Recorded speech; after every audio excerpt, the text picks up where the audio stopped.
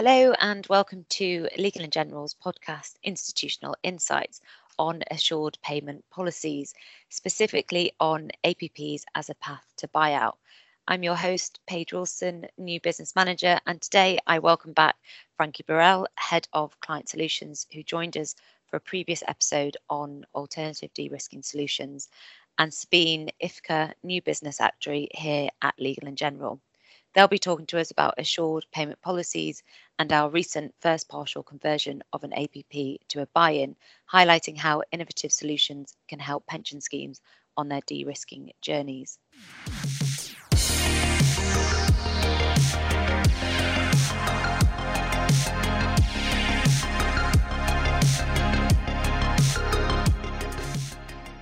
Hi, Frankie. Good to have you back. Thanks for talking to us today.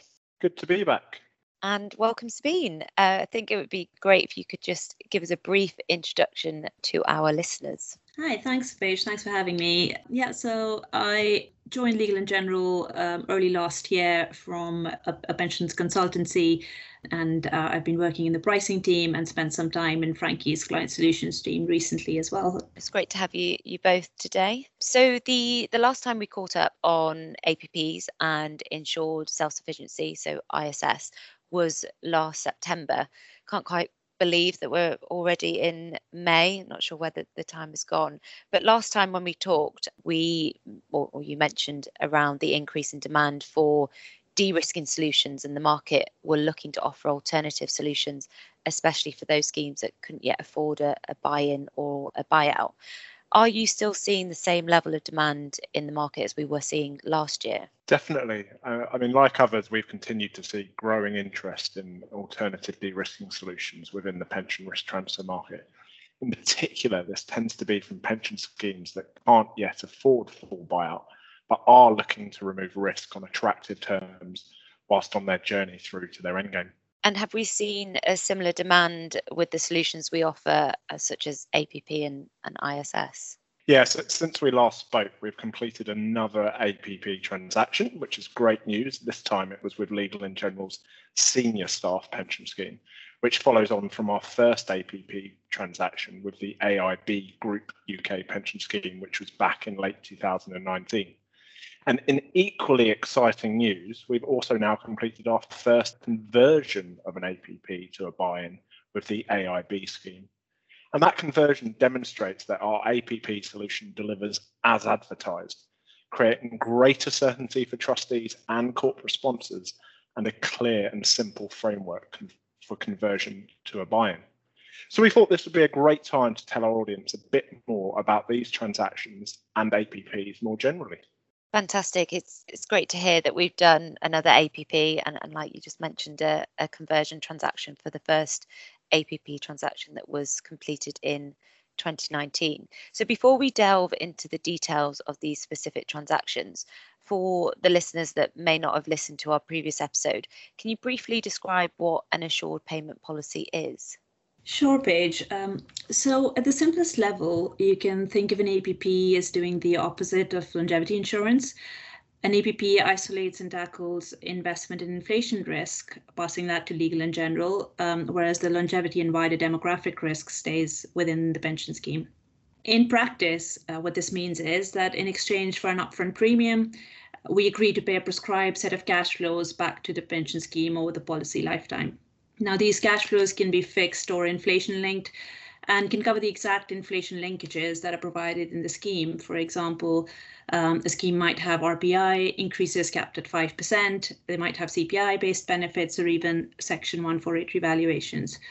However, the key difference from a buy-in is that these cash flows don't vary with longevity or other demographic experience. This allows a pension scheme to lock down investment risk and provide protection against changes in asset yields, interest rates, and inflation. And all of the market and reinvestment risk in respect of the cash flows insured under the APP is also passed to Legal & General. Crucially, unlike standard LDI solutions, an APP is actually invested in the very same assets that Legal & General is using to price bulk annuities, and therefore will typically offer a better hedge against movements in buy-in pricing. So if I was to really simplify it, you could describe an APP as a buy-in without the longevity risk cover. Yeah, that's exactly it, Paige. And this means that an APP is typically around 15 to 20% more affordable than a buy-in for deferred pensioners. And importantly, pension schemes that purchase an APP have a contractual right to then top up their APP to full risk coverage under a buy-in policy. Depending on the size of the APP, this can be done in tranches, like the AIB pension scheme have started doing, or all in one go at a time of the trustees choosing. As members will be older at the time of conversion, we'd expect it to be less costly to ensure their longevity risk.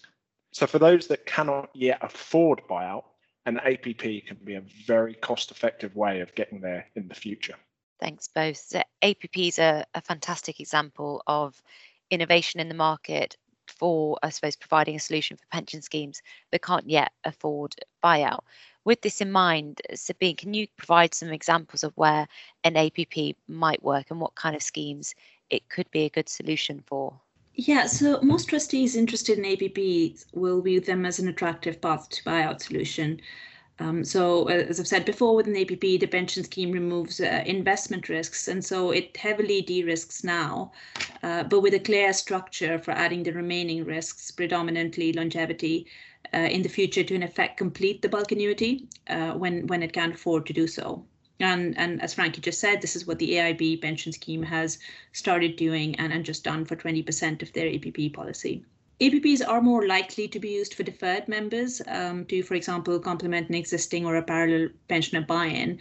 The reason for this is that it is more expensive to insure longevity risk for deferred members. And so trustees of an underfunded pension scheme and their advisors are likely to perceive the price differential to bulk annuities as most attractive for this group of members. Some schemes might also think of an APP as an investment solution. As I mentioned earlier, an APP can be tailored to match specific pension increases in shape of cash flows in a pension scheme. So it can allow a pension scheme to basically build its own bond with tailored inflation coverage and no exposure to market and reinvestment risk. And it can still achieve a yield comfortably in excess of gilts. And if this is the lens that an APP is being examined under, then it can be considered an effective solution for both pensioners and deferreds. And regarding transaction size, can APPs be entered into by both smaller and larger pension schemes? Yeah, that's definitely the case, Paige. APPs work for pension schemes of all sizes, and we're actively quoting on a range of APPs right now, which range from less than 50 million up to around $1 billion. And we think APPs could potentially work best for pension schemes at the smaller end too, where perhaps the costs of running an investment strategy can be disproportionately large. Of course, as Sabine's mentioned just a moment ago, you're passing all of that to Legal & General when you enter into an APP policy. That's definitely good to hear. It's a solution for for all pension schemes within the market of different sizes. And you mentioned just then, Sabine, on the AIB scheme that we recently converted a tranche of their APP to a buy-in. Can you give a bit of background on the original transaction and what the conversion process looked like? Sure, Paige, very happy to. So the original transaction that we signed with the AIB Group UK pension scheme in 2019 was a £1.1 billion transaction consisting of an £850 million buy-in of the pension scheme's pensioners and a £250 million APP covering the deferred members. The scheme trustees are eventually targeting full risk removal, but the scheme isn't yet fully funded on buyout. So alongside the APP, the trustees and the sponsor set out a plan to use future contributions coming in from the sponsor each year to convert a portion of the APP to buy-in. And this year, we've completed the first such conversion, which was a £61 million buy-in transaction, which converted around 1/5 of the original APP to full risk coverage. And as the APP already covered investment risk, the additional premium that was payable by the trustees for this conversion was actually only in respect of the additional risks that are now being passed to Legal & General, principally longevity risk. And the APP has essentially allowed the trustees to minimize volatility between their assets, which are now in the form of an APP and bulk annuity pricing. and secure a more certain path to the pension scheme's endgame within their planned timeframes. Thanks, Sabine. Frankie, earlier you talked about another APP transaction that we did last year. Can you tell us a bit more about this transaction in particular? Sure. So earlier this year, we announced our second APP, which was a £400 million transaction with the Legal & General UK Senior Pension Scheme. And unlike the AIB transaction, this assured payment policy covers both pensioners and deferred members. And it really shows how APPs can be made to measure. In this case, we designed the APP to fit around the pension scheme's existing buy-in policies. The transaction also highlights one of the APP's key features, that trustees are able to benefit from our wider business's access and scale when it comes to investments. Even a large pension scheme such as this one saw the clear economic benefit of pooling assets with our £87 billion annuity backbook. It's great news to have completed another APP, and we are expecting further APP transactions to follow this year. So before we end today, do either of you have any ending comments or thoughts for our audience on de-risking solutions? Only to say, Paige, that the innovation that we're observing in the de-risking market is really exciting at the moment, and APPs are just one example of that. So if there's trustees, corporate sponsors or advisors out there who would like to have a conversation, however informally, around innovation in this market, then Sabine, myself and the rest of the team would love to have that conversation. So that's all we have time for today. Thank you both for taking the time out to speak to me. It was great to hear about the recent successes around APP and that it's offering a solution to part of the market that wasn't catered for before. If you do miss the previous episode talking about APP and our other innovative solution, such as insured self-sufficiency, or as we call it, ISS, you can find all episodes on these at Legal & General's PLT website under Institutional Insights. Don't forget, you can subscribe to our podcast, Institutional Insights, via Apple Podcasts and Spotify, so you never miss an episode. Thanks for listening and goodbye.